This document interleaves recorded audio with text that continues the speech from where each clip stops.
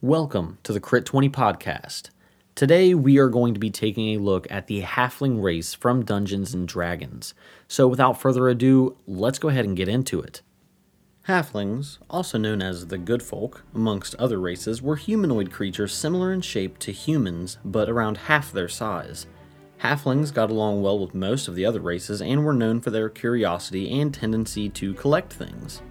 The term halfling was derived from the fact that a halfling was around half the size of a human, but otherwise very similar in appearance. Halflings were small in comparison with members of most other races, standing somewhere between 2.5 and 3.5 feet tall, and weighing on average between 30 to 35 pounds. In many ways, halflings resembled small humans, and usually had the same proportions as the typical human adult. Most halflings had dark hair and eyes, regardless of their skin complexion, which, although commonly ruddy in hue, had a similar range to humans. Nearly all male halflings were incapable of growing true beards, though many had long sideburns. Halfling hairstyles were often complex, with strands woven together or braided.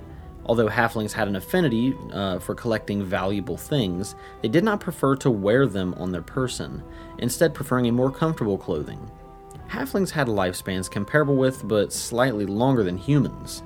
They usually reached adulthood in their early 20s, and some lived into their 150s. Halflings were quick and dexterous humanoids, even given their size, with quick reflexes and an ability to recover easily from sudden danger. Halflings, who by and large had a strong force of personality, were also intensely courageous and were more likely to retain their valor than most other humanoids, even when under the effects of a spell or other power.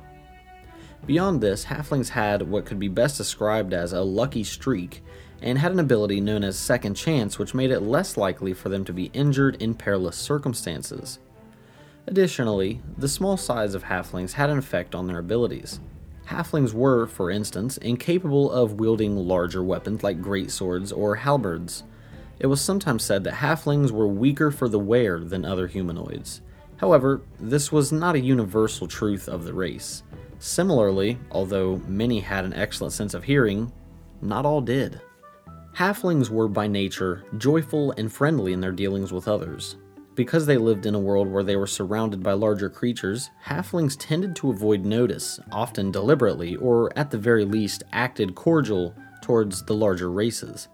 Halflings appeared deceptively harmless, meaning they were often beyond the notice of enemies that might otherwise pose a threat to them.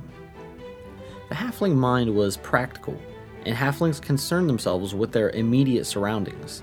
They took pleasure in simple things, with few aspiring to greatness in the same manner as humans.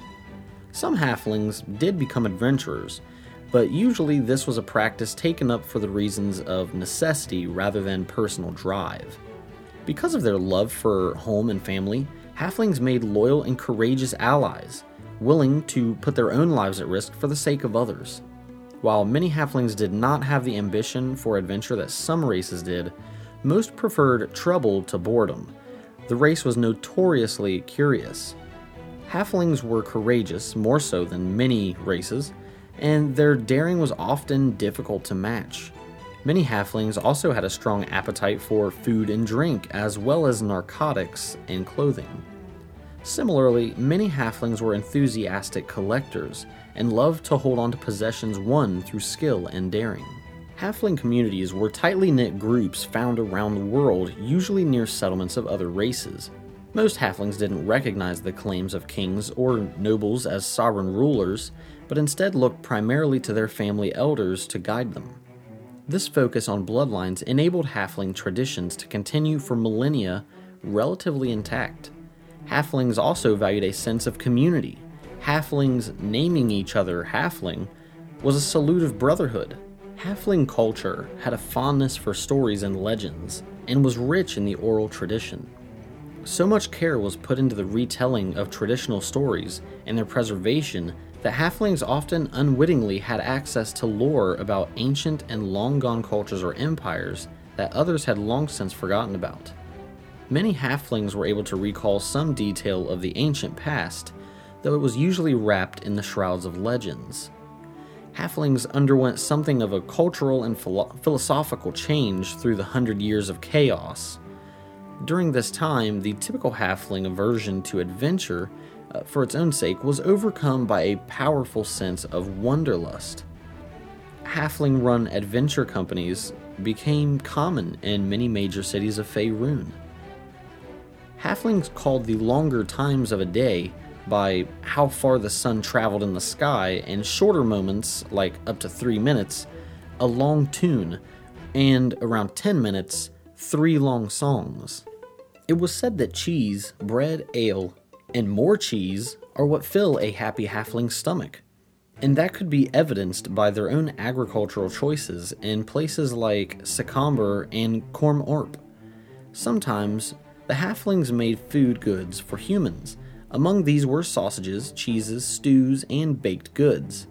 Halflings themselves liked those foods as well, but made them chewier and more rubbery for their tastes, with no strong spices but instead using melding herbs. When halflings were left to their own devices, they produced flavored cheeses, sour grape wines, blue eyes, sour table grapes, and goat and sheep meats, and their own milk. In winter, the halflings had 2 stews ready all day, one lighter broth and the other filled with more sustenance. Here are a few specially named halfling foods. Bellbuck, which is a translucent green spearmint beer. Blue Eyes, like I mentioned earlier, is a blue grape grown for wines. They grow in halfling-sized clusters. Orthan, a buttery, yellow cheese made from goats and sheep's milk, was named after its long-dead inventor. It was somewhat like brie from Earth, except not as runny, and it had a very thin rind. Lurin spring cheese, a cheese/drug that only had an effect on halflings, and Lauren's Best, a black as ink, very sweet stout, brewed by a coastal clan of Lauren, Smokearden. Halflings in general tried their best to get along with everybody, though exceptions did exist, and Ghostwise halflings were notoriously xenophobic. Lightfoot and Strongheart halflings, however, were friendly and outgoing and were uncommonly adept at fitting into communities of humans, dwarves, elves, and gnomes. Most halflings, in fact, didn't live in communities of their own, but instead, regions dominated by other races. This was particularly true in human societies, which attracted halflings because of the comparative rapidity with which they changed. It should be noted that halflings usually found insults directed at them to be amusing rather than insulting. Halfling history was, by and large, like the race, unremarkable.